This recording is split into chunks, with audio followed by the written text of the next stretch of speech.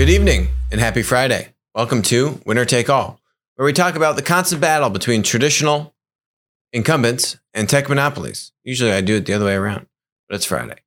So today we're going to jump right into something that many people don't understand, and the ins and outs of the US-China trade deal. So we're actually going to go into the actual document, and I'm going to shorten it. Don't worry, it's 90 plus pages long. And we're going to look at a few key aspects of it. So before we go into some of the key sections, everyone talks about the $200 billion that was agreed to buy additional goods from the United States. So that's kind of actually all the way down at the bottom of this thing. So it's kind of straightforward. They kind of just say, hey, you need to increase your purchases by a certain amount over the baseline set in 2017.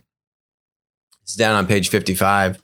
And they break out manufactured goods, agriculture, energy, and services. And then they put basically the increases for each of those categories. You can see here year one and year two, and you add it up, and it's $200 billion on the dot.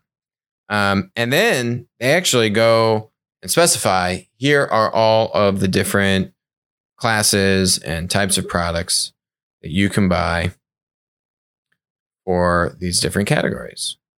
So it's pretty specific, right? Now, why does this matter and what kind of impact does this have? So it just came out that our Q4 GDP grew at 2.1%, and it was expected it was going to grow at 2%. So a small beat, right? But still only around 2%. So we've got roughly a $20 trillion economy. So when you do the math and you say, okay, so if you're growing at 2% a year, let's just annualize it, right? So if you're growing at 2% a year, how much is that? That's $400 billion. So if you're doing $20 trillion in GDP, that means the next year you should be doing $20,400 billion in GDP. That's a 2% annualized growth, right? So if you get an additional $100 billion in purchases from China, then that means if you were growing at $20,400 billion, you now are at $20,500 billion. And so if you were at 2% growth, you're now at 2.5% growth. So in other words, that can add roughly 50 basis points of growth each year for the next 2 years.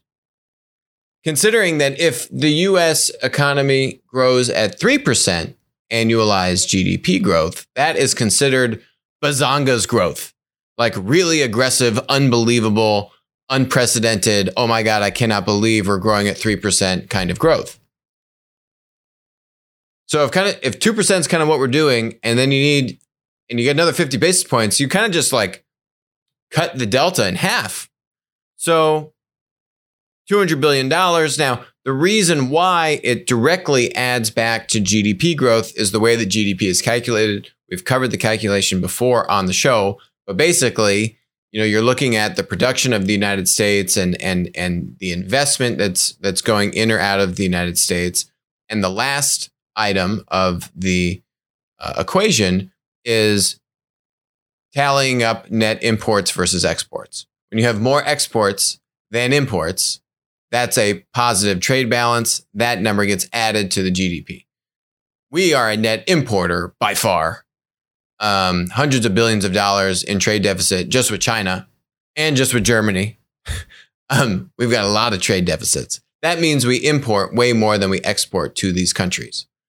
So if you can now, and then that number, that net import number gets subtracted from our overall GDP growth. So it literally is directly contributing to slower growth that's just the math. So if you can now take away $100 billion, which essentially gets added back to growth, to GDP growth, okay, that gives you 50 basis points. So it's a pretty big deal. And so that's just point one. That's kind of, I feel like that's just about anyone has really talked about when it comes to U.S.-China trade deal. Now let's actually look at the meat of this thing. That's just the one section. I don't know. And most of this section is just these little charts showing what industries you can buy stuff from. But then, this actual section where you say you got to buy $200 billion worth of stuff is like 5 pages long. It's a 91-page document. So there's actually a lot of other stuff in here, which is pretty important. So let's scroll all the way back up and look at that stuff. Okay. And I would say IP infringement is probably one of the big kahunas in this thing. And it actually dovetails exactly with a lot of the things that we talk about on the show. So literally it's page 2. It's intellectual property. This is the top of the agreement. We were all the way down at the bottom. So what this talks about is trade secrets.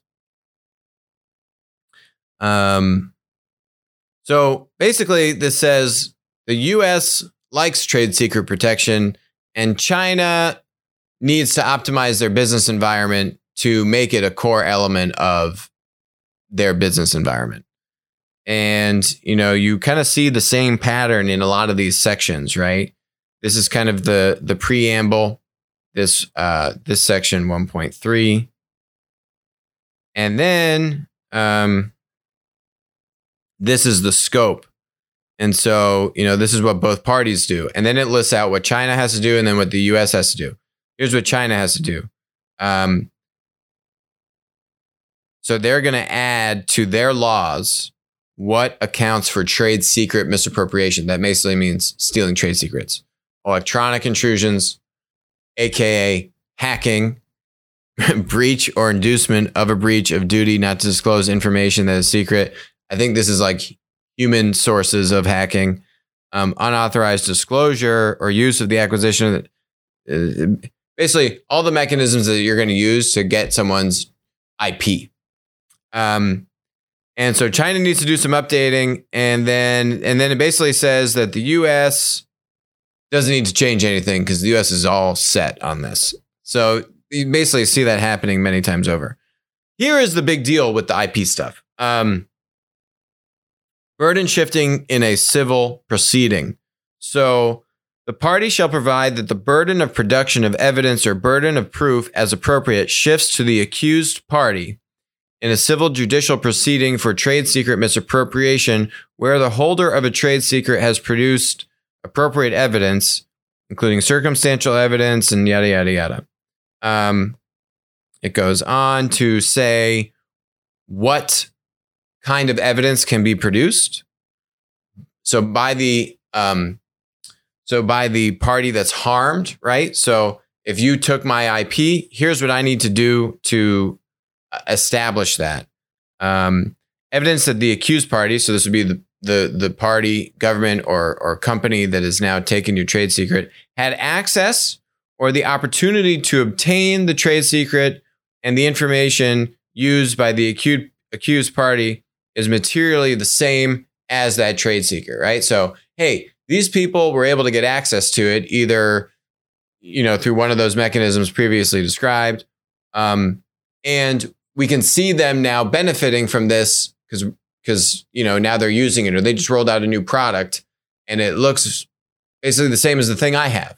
And evidence that a trade secret has been or risks being disclosed or used by a third party. So, hey, look, there's evidence of hacking here. And other evidence that, could be supporting that conclusion. So here, under the circumstance that the right holder provides preliminary evidence that measures were taken to keep the claimed trade secret confidential. So if you took my stuff and I can show, hey, I had protections around this, right? I wasn't just kind of waving it around in the air for anyone to come take. I put meaningful systems in place, mechanisms to keep this stuff confidential. The burden of proof or burden of production of evidence as appropriate shifts to the accused party. Okay, that's the key thing here. And then it also says the U.S. is good. We don't need to do anything. Okay, I get a kick out of that line every time.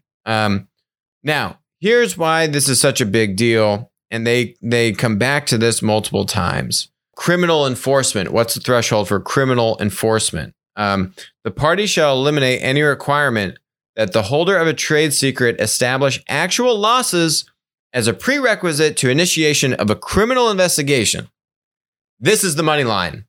This is the big money line. Then they talk about what China needs to do to increase the penalties, the criminal penalties that you can prescribe to someone that has now broken these trade secret laws. Okay, let me switch and come back to this and explain why that's such a big deal. So, establishing actual losses is not an easy thing to do. So, this is a big time law firm, and here's an article that they have about calculating monetary damages in trade secret cases. So this concept of actual loss, it's a legal term, and it's actually very arduous and very expensive and very difficult to establish actual losses, right? So basically it says that at least 50% and possibly as much as 85% of the value of American companies is attributable to intangible assets. It could be trade secrets. That this report states that intellectual property theft is the second most common fraud in China. Okay, this wasn't like a Chinese article. It just says, hey, this stuff happens all the time in China. Such trade secret or confidential information losses have enormous impact on the individual holders of these property rights. Often a company will need to resort to the bet the company litigation to assert their rights to their property. Basically, what this stuff goes on to describe is how difficult it is to establish actual losses for these kinds of things. And here's another article which talks about it in a little bit more plain English. Without a doubt, the burden of action falls mostly on the Chinese side. This agreement also eliminates any requirement that the holder of a trade secret establish actual losses as a prerequisite. Okay, that's what we're talking about. And it speeds up the criminal proceeding for intellectual. These changes are a tremendous relief for American businesses because they are the ones currently bearing the burden of proof for any trade secret misappropriation and are required to establish an actual loss in order to get criminal proceedings going. Numerous American businesses handle their losses resulting from intellectual property theft quietly because bearing the burden of proof and establishing actual loss are both a costly and time-consuming endeavor. So they do it quietly. Also saying, hey, we don't want to admit to the world, and our shareholders, that we just got hacked and we lost all this value, or to our competitors. So basically, if you want to start criminal proceedings in China, you now need to make a statement that says, hey, we just lost $1 billion worth of value because they hacked us. And you don't know if you're even going to win. And you got to pay a bunch of money to go and establish the actual loss. And you got to get lawyers involved. And it's expensive and it takes a lot of time. So all of that is now gone. All of that's gone. Now what you do is you say, hey, we have sufficient evidence to prove that we were trying to protect this stuff. I've got evidence here, here, and here that someone hacked it or paid someone off or bribed someone or whatever mechanism they used to acquire this illegally. And look, we can see that they're now deploying it and using it, in their facility or to their benefit. So now China needs to ramp up the penalties on this. That's what this section 1.7 talks about. And it lays out, how then criminal proceedings can be taken and the reciprocity from, U.S. and China and these kinds of things. It talks about what the role of the government has to do. And then it talks about how this relates to specifically to the pharmaceutical industry, different than, say, the tech industry. So that's a big deal in terms of helping U.S. companies protect their trade secrets. It has fundamentally changed the process to be able to start these actual proceedings and see them through. Now, if they aren't seen through properly, or the U.S. feels like the Chinese courts or whoever it may be are not acting in good faith, then there is an escalation option at the bottom of this agreement, which I'm going to get to in a second. So this is a big deal on the IP front. The other part of this is around, let me scroll down. So then it talks about patents. It talks about, counterfeit products. We actually just covered this yesterday on the show when we were talking about what the Trump administration is putting forward to hold U.S. marketplaces like Amazon more accountable for counterfeit products. What this is saying here, this isn't a trade secret violation, but what this is saying is, let's say you're a U.S. product manufacturer and there's counterfeit products being sold on e-commerce platforms in China. Now it's setting out a mechanism for these things to be taken down, require expeditious takedowns, and go into all of this, right? And then it says that the U.S. is good. They don't need to do anything. Their online environment's fine. What's funny is the U.S. is actually changing that stuff now, but they didn't agree to it in this agreement. Infringement on major e-commerce platforms. China shall provide that e-commerce platforms may have their operating licenses revoked for repeated failures to curb the sale of counterfeit or pirated goods. I mean, this is a big deal. If you're a luxury good manufacturer, and the interesting thing about this is you don't really hear, for example, the French LVMH luxury good manufacturers. I mean, behind closed doors, I guarantee you they are rejoicing over these provisions because you want to go buy a Louis bag on Alibaba or JD.com. What, do they it's like they can't even hold a flame to have any influence to actually get these things taken down. We've talked about this being an issue with Amazon in the United States. Amazon policing those counterfeits is probably 1/100th of the difficulty of getting the Chinese e-commerce platforms to police Louis bags. It's just not going to happen. So now there's provisions for that as well. It goes on to talk about copyright and trademark. And then Section G is talking about exporting pirated and counterfeit goods to the United States. So now this is in the other direction, right? So how are counterfeit products being sold in China? And then what kind of counterfeit products are being made in China and then exported?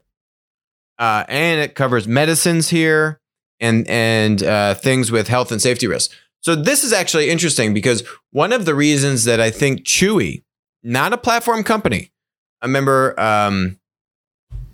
was it Petco? I think Petco bought Chewy and then has now spun it off. And Chewy is an online linear e-commerce store for pet products. It's not a platform. They are all buying and reselling. And one of the reasons why they say, and their differentiator is around quality.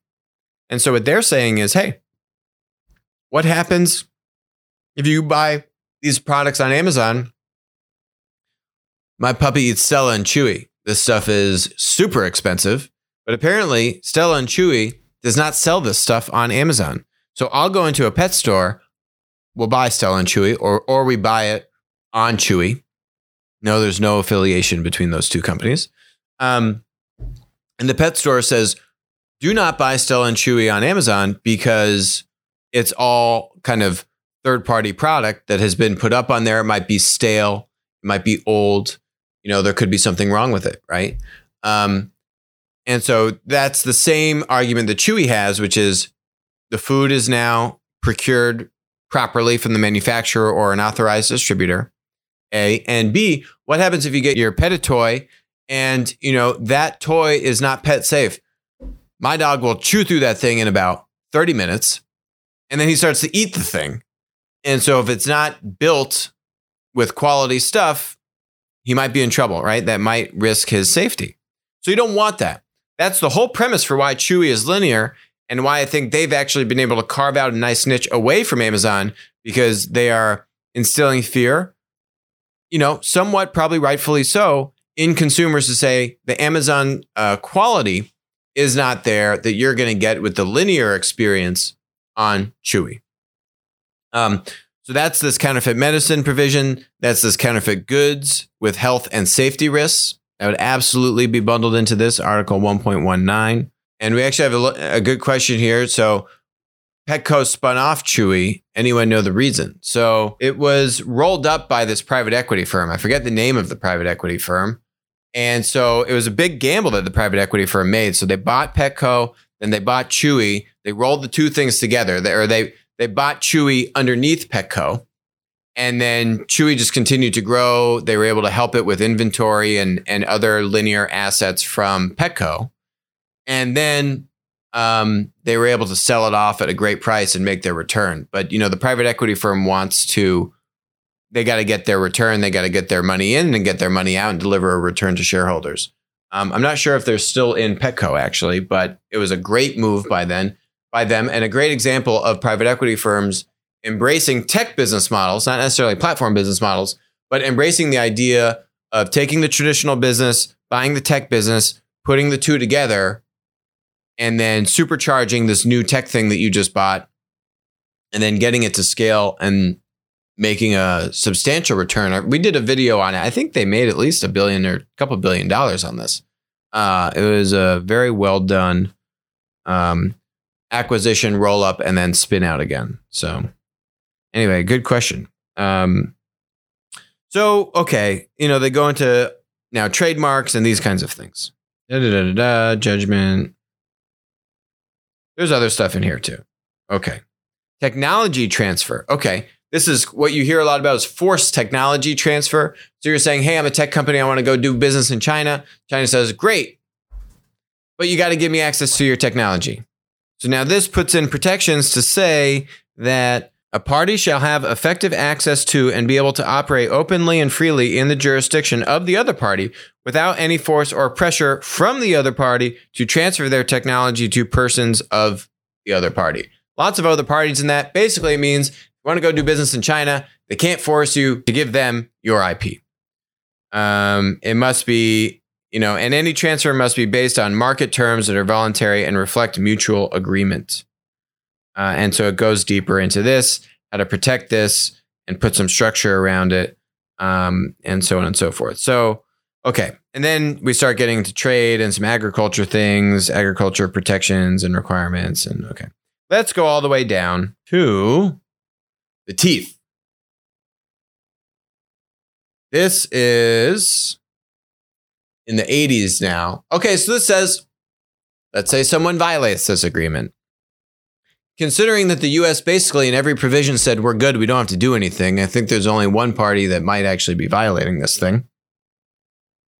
And that's China. So it has now a dispute resolution timeline. This is a key thing to look at. First thing is 21 days.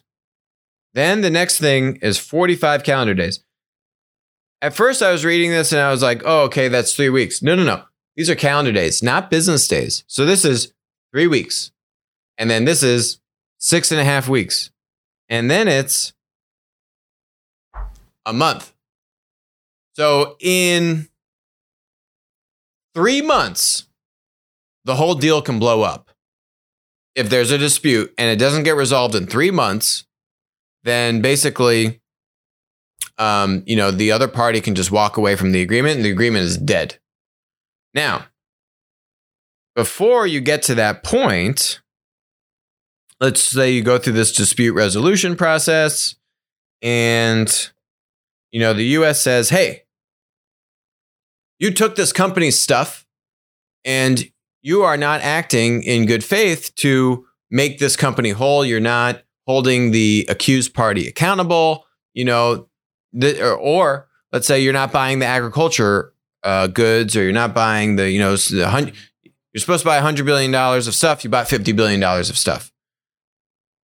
Basically, within this whole thing, if the parties do not reach consensus on a response, the complaining party may resort to taking action based on facts provided during the consultations. That's the dispute resolution, including by suspending an obligation under this agreement or by adopting a remedial measure in a proportionate way that it considers appropriate with the purpose of preventing the escalation of the situation and maintaining the normal bilateral trade relationship.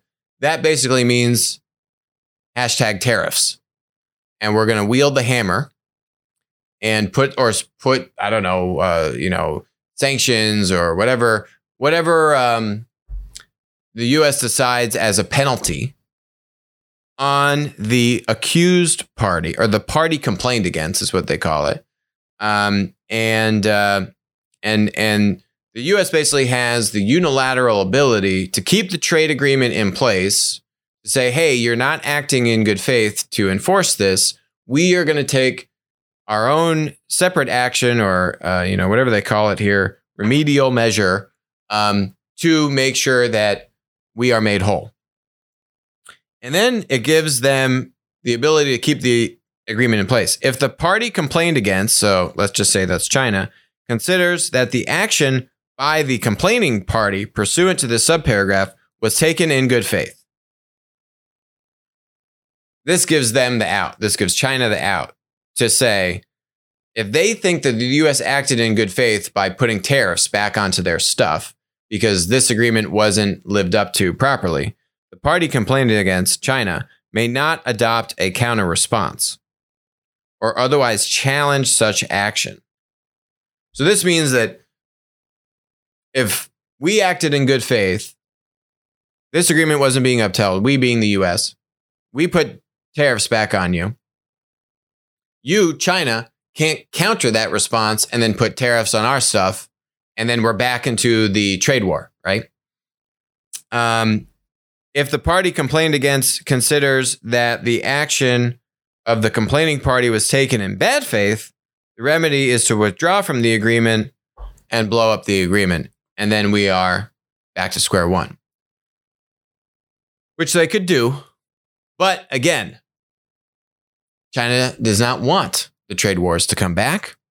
And I think especially with the other health-related things going on in China, they need the economy to be in as good as a place as it can be. And I hope all those other things get figured out as soon as possible and all action is taken. And everyone kind of can hopefully come out of this as best they can. But that said, I think pretty clearly you can see where the leverage stands. You can all read this agreement yourself. But in the sense that who's going to be violating this thing, there's almost nothing here for the U.S. to violate. It's really just if China's going to violate these actions or not live up to them. And then the U.S. can bring back the pressure. And then China gets to decide if they're going to take this back to the brink and blow up the whole agreement and we're back to square one. I don't think they're going to do that, though. But this gives the mechanism for the governments to decide if maybe, say, the rest of the country, because President Xi has a lot of power, but they are changing laws. They need other courts to play ball with this. There's a lot of moving parts for this thing to come about. Do they actually buy $100 billion worth of stuff? There's a lot of moving parts to this. So it may not all be executed upon properly. But that allows the Chinese government to basically help make this thing whole, or the U.S. government to do that. And then the Chinese government say, you know what? You're actually right. For whatever reason, this didn't work out the way it was supposed to. And we're not going to take a counteraction. Well, actually, they can't take any counteraction. They can't raise tariffs because we put on tariffs. They can only decide to blow up the deal, which is a pretty big decision. So they have to be pretty grumpy with whatever the U.S. did, right? There's no kind of intermediate like tit for tat. The tit for tat is gone. It's either we'll take the blow. I think you're right, U.S. Or no, we're done with this and blow the whole thing up. It's against the extreme. So that's pretty interesting the way they structure this. So let's go into what is platform design, a topic that is maybe a little bit more fun to talk about. So platform design talks about platform business models, and platform business models, they don't own the means of production. They create the means of connection, right? These businesses create value by facilitating the exchange of value. And in platform design, it's about saying, hey, what are small little hacks, manual hacks? How can I give a small team very little time and very little money to go and try to launch a platform business in 2 weeks? How could you use off-the-shelf tools? How could you go and drive traffic to landing pages, to go talk to consumers, talk to producers and see, hey, can I do a core transaction? Can I go end to end using a bunch of SaaS tools or different pre-existing things? I'm not writing any code. I'm doing a bunch of unscalable manual hacks. I'm making phone calls. I'm doing a bunch of manual activities that don't scale. That's the whole point. But what you're testing is, what is the level of expectation in the consumer or the producer? Because if I can have a arguably very bad experience Anything you're standing up in 2 weeks is not going to be a slick experience, okay? But the point is you're testing what is the expectation of both the consumer and producer. Because if you can do a handful of core transactions in a month, that's actually pretty amazing. And what that means is, hey, what if I was to invest a lot more money into technology, into the brand, into marketing, into ops, and I was to actually try and build a real business around this? Okay, maybe there's something there, because if the consumer and producer expectation is willing to deal with me in a very slow, clunky, not streamlined process and experience, okay, if I invest more into this, I should be able to scale that. That's a very simple, dumbed down version of how you can kind of think about doing these manual hacks and what you're trying to test. You're also going to learn a lot about the market. Who are the potential consumers and producers? You can test a bunch of different core transactions. What are the KPIs? What's my LTV? What's my CAC? Lifetime value, cost of customer acquisition. You really want to try and have at least a 3-to-1 ratio between those two things if you're going to have a viable business. You're not going to get that in the hacks, but you're going to start to understand what that CAC is initially. It's going to be probably hard for you to calculate a good LTV, but you can start to kind of see roughly what the CAC is. Now you can take this market data and you can now pair that up with your other market research, competitive landscape. You can do some qualitative, quantitative consumer producer surveys. And then the other part of this is to go talk to the rest of the tech startups and potential partners. Who are the incumbents? Who are the, say, large traditional enterprises that you could partner with?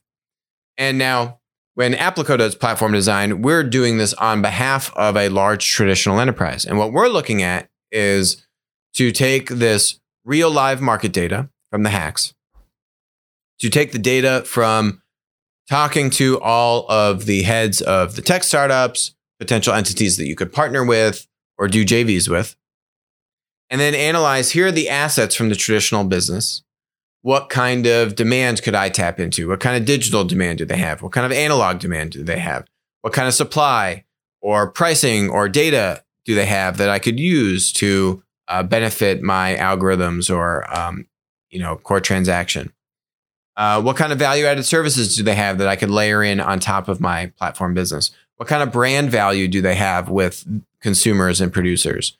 What's their balance sheet like? And you can start to then use that to say, okay, what does my business model look like? We think, here's the best platform opportunity. Here are the advantages and the assets from the core business. And ultimately, what you're trying to say is, how could I capture this platform opportunity?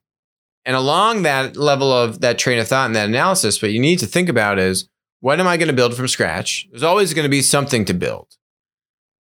Is it a build and buy? Is it a build and partner? Is it a create a JV and buy?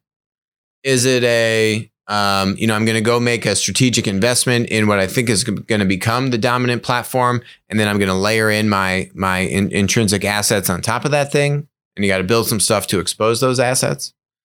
It could be a whole range of build, buy, partner, and invest. But what is the best way to navigate that landscape? Could be multiple of those options to arrive at that platform opportunity. And, there's multiple levers to this, right? You could say if you're going to only build, you got a longer timeline, higher risk, but if successful, lower potential overall cost, maybe. If you're going to build and buy, you're never going to just usually buy on your own. Usually you want to you got to build to expose your intrinsic assets and layer them into the acquired entity. But if you're going to build and buy, what are the gaps that I have from a technology standpoint? Whatever I'm buying, am I getting demand, supply, or both? You're also getting an existing team. You're getting a team that understands the industry, that is passionate about the industry. And that saves you a lot of time. You need a team to go run this new platform entity of yours. Okay, what's that worth? So how are you and weighing all of these different variables to figure out the best path? What does the board want in terms of a timeline for break even? Very hard to project that out if you go entirely build from scratch. a little bit easier and to do that and with a higher degree of confidence if you're looking at some mixture of build, buy, partner, invest, right? So how do you do that? And, that's all a part of platform design, is to build that business case, to figure out here's the best starting point and here's the path to arrive at some point of critical mass, some point of break even, where now I have a platform entity that either I own outright and is now on its way to being that dominant platform in my space, or I own a significant share of what is going to become the dominant platform. And that's what platform design is going to get you.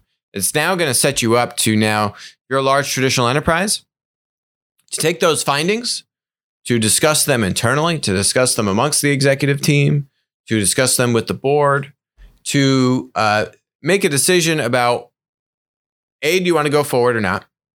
And then B, if you do want to go forward, what paths make the most sense to go down, right? Build, buy, partner, invest. Which of these, one or multiple, make the most sense to explore? And then you're going to start to engage in conversations. If it's a build and buy, if it's anything but just entirely build from scratch, if it's anything but, now you're going to engage in conversations with these other third parties. Those other third parties could, again, be different tech companies. They could be platform entities that you're looking at buying or investing in or partnering with. They could be linear tech companies. Maybe there isn't a good platform in the market, but maybe there are linear tech companies that help solve for demand or supply, that maybe you want to turn them into a platform, or maybe you have the demand and you don't have the supply, and you can buy a linear tech company on the supply side and help accelerate your ability to open up and capture supply. Whole range of options on this. But now you need to engage in those conversations, get your strategic or corp dev department or whoever it is involved in that, and start talking to the different tech players, the different potential partners or people that you could create a JV with. That's joint venture. Maybe you want to try and hedge this a little bit. Maybe you have some intrinsic assets, but maybe someone else has really good complementary assets. You already have a relationship with them. If the two of you partnered up and created a JV and then, say, acquired one of these tech companies, okay, now we've got a very high degree of confidence that this thing's going to be a win. Lots of options in that space. Net, what you're trying to accomplish in platform design, you run that whole time horizon out, is in 3 months, you're on the ground doing the work in platform design. Over the course of a 2 to 3 year period of time, assuming there's a build and buy, partner, or invest options on the table, how do I have platform business that I own outright or that I own a significant chunk of that will achieve a strong point of critical mass where it has the high likelihood of being the top 1 or 2 players in a winner-take-all platform environment with a path to profitability? Maybe it is not break even in 2 to 3 years, but I have a high degree of confidence that I understand where the break even point is, and me as an executive team and my board can be comfortable with investing in this and going down that path. That is the vision, a 2 to 3 year timeline to now have spun out or have a separate platform entity which is set up to win on a timeline and a level of investment that the traditional business is comfortable engaging in. That's 3 months on the ground work to get to that point. That's platform design. Okay, so don't be like McDonald's. We've talked a little bit about McDonald's. I was just presenting at the NAW, National Association of Wholesaler, their executive summit. B2B distribution has a lot of opportunity. It's a $6 trillion industry. I think it's actually bigger. It's arguably the biggest industry in the United States economy. Healthcare is $3 trillion. Consumer retail is like $2.5. It's massive. So anyway, one of my messages was, don't be like McDonald's. And you can see here these different options: invest, partner, JV, roll up, acquisition. That definitely acquisitions on the far right, with Walmart buying Jet and then Flipkart. But the message here is, if you're a large traditional business, you have a lot of advantages. How are you taking advantage of an inevitable platform future and using your intrinsic strategic assets to give you a stake in the platform future? Because in many of these industries, the platform future is actually pretty clear. You can kind of see where it's going. B2B distribution is probably one of the clearest. It doesn't take a scientist or a genius to say that there's going to be marketplaces and B2B distribution. Look at Amazon Business. It's a $15 billion GMV business projected to quintuple in the next 4 years. I think it's going to be probably between $75 to $100 billion in GMV by 2023.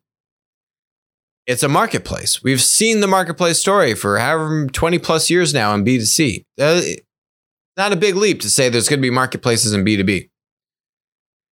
Anyway, the McDonald's story is that McDonald's had an exclusive deal with Uber Eats for over 2 years to exclusively use Uber Eats as their food delivery platform. They didn't get any economics. They didn't get any equity in Uber Eats for this deal. They got some preferential pricing treatment. They didn't even get like a non-compete, like we're not going to list other competitors to you, McDonald's, for a certain amount of time. Nope, none of that. They needed to figure out delivery. They were way behind on delivery. So they partnered with one player, went all in with Uber Eats. Uber Eats, probably behind the scenes, was snickering at how dumb McDonald's was.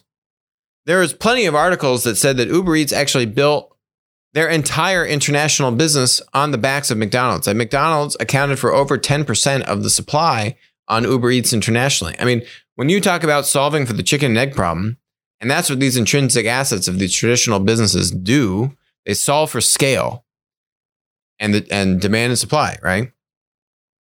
I mean, I have McDonald's supply internationally in the bag, only on Uber Eats. And by the way, remember that internationally, the brand of McDonald's, I would argue, might actually be stronger than in the US. It's not as inexpensive as an option, right? In many of these emerging markets, it's actually kind of like a premium restaurant, right? Because they have really good quality standards and safety and health rules that they prescribe to. And so, it can actually be more of a premium establishment than a fast food, more economical option than it is in more mature economies like the US. It's a big deal. And McDonald's didn't get anything material out of this. Now McDonald's works with all the delivery platforms, or certainly more than just Uber Eats. And what do they have to show for it? Nothing. Meanwhile, what does Uber Eats has to show for it? They're the biggest food delivery platform in the United States and huge internationally.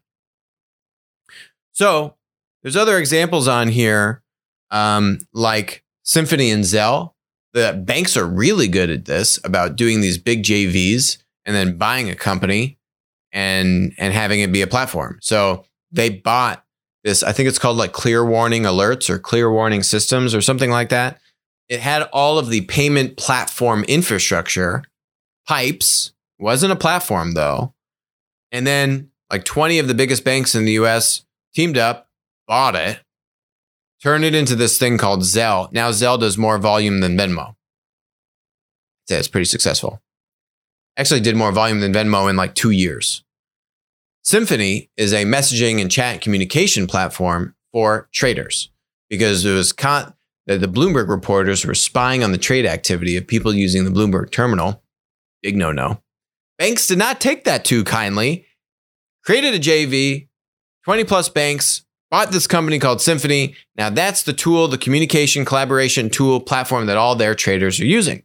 For Zelle, I think they now have over 50 banking partners and have vastly now eclipsed the volume of Venmo.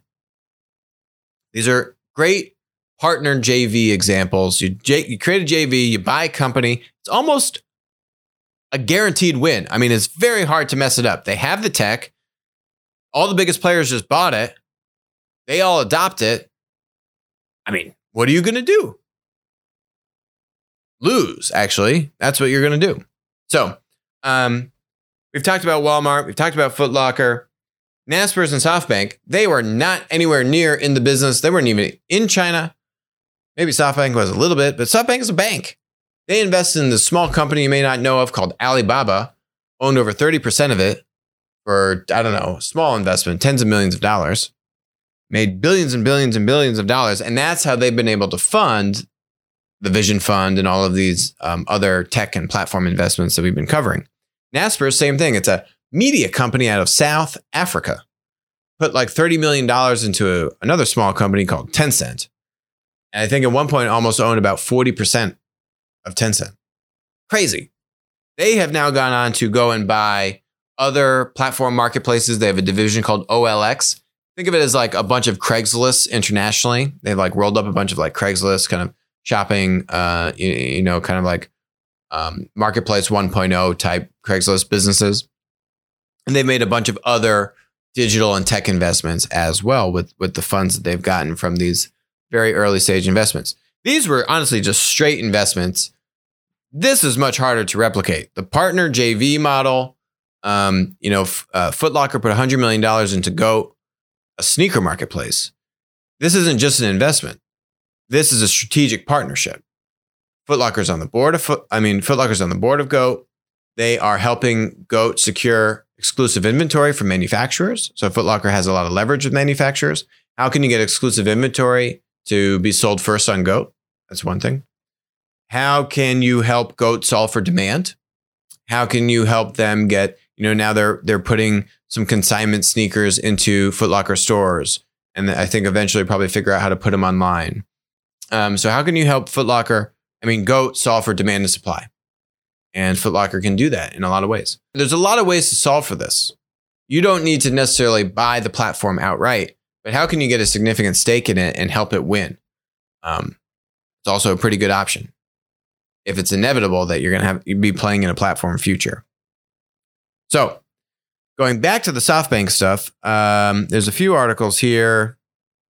So let's start with this one. Zomato buys Uber Eats business in India. We've spoken before about how Uber and Dara is saying we're either number one or number two, or we're out. Right? There's no place for a third winner. So they've sold off Uber Eats in India.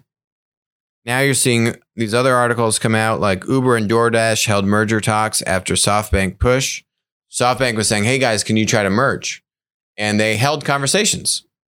SoftBank's a big investor in both of them, but they could not come to terms. They could not agree.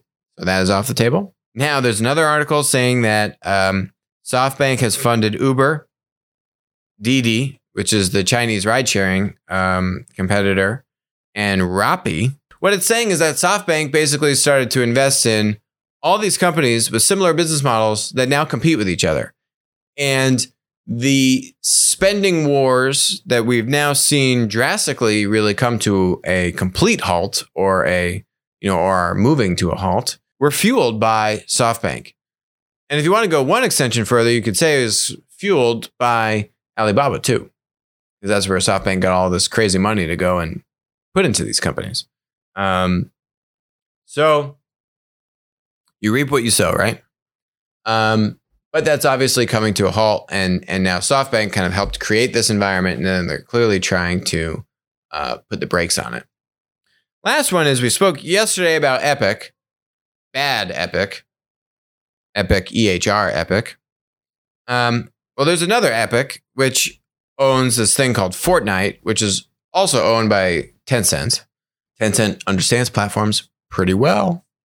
Yes, they do. Steam was the dominant, pretty much only player as a video game marketplace for PCs. So, you could download and buy games through the Steam platform on a PC computer. You could also do a bunch of other things like buy, digital items and digital goods like skins for your gun in Counter-Strike and all this crazy stuff. But Epic said, we want to get into this space too. So how do you compete with an established platform? Steam is very established, very well-to-do platform company, strong business. So what do? They lock up exclusive supply. They call this the PC digital distribution war. This has really just happened in the past year or so. So the store launched in 2019, and they went to secure exclusive inventory. Epic Game Store began to sign exclusivity deals with a number of game developers. So they made these massive payments. So 505 Games, the publisher of Remedy Entertainment's new game Control, has provided a surprising look into its PC exclusivity deal with Epic Games. Digital Bros, the parent company, Epic Games provided a payment of $10 million for exclusivity on the PC. So they're giving them, they're doling out big money to lock up exclusive inventory. This is a great lesson for other platforms that want to come into an environment with more established platform. Where else have we seen this?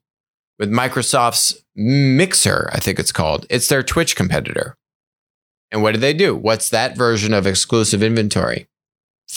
Ninja. What they did is they gave Ninja and then this other, I don't know, probably a few other people exclusivity deals to only do their live streaming on Microsoft's platform, not Twitch. Twitch did not like that. And it's working. Microsoft's Mixer has also been gaining share. You saw this in Xbox versus PlayStation Wars, where Xbox would go buy, publish. Actually, they would go to the nth degree. Not only would they get exclusivity for certain games, which they've all done, but then they went to go buy like Bungie, which would make Halo, for example, and just buy the whole studio. So you've seen this play, happen time and time again. It's an expensive strategy, but it'll certainly, if you know that demand wants this product or to watch this content or to play this game, then it can work. It can certainly start to get you some demand in the door. So signing off for the week. Have a great weekend, everyone, and I'll talk to you soon.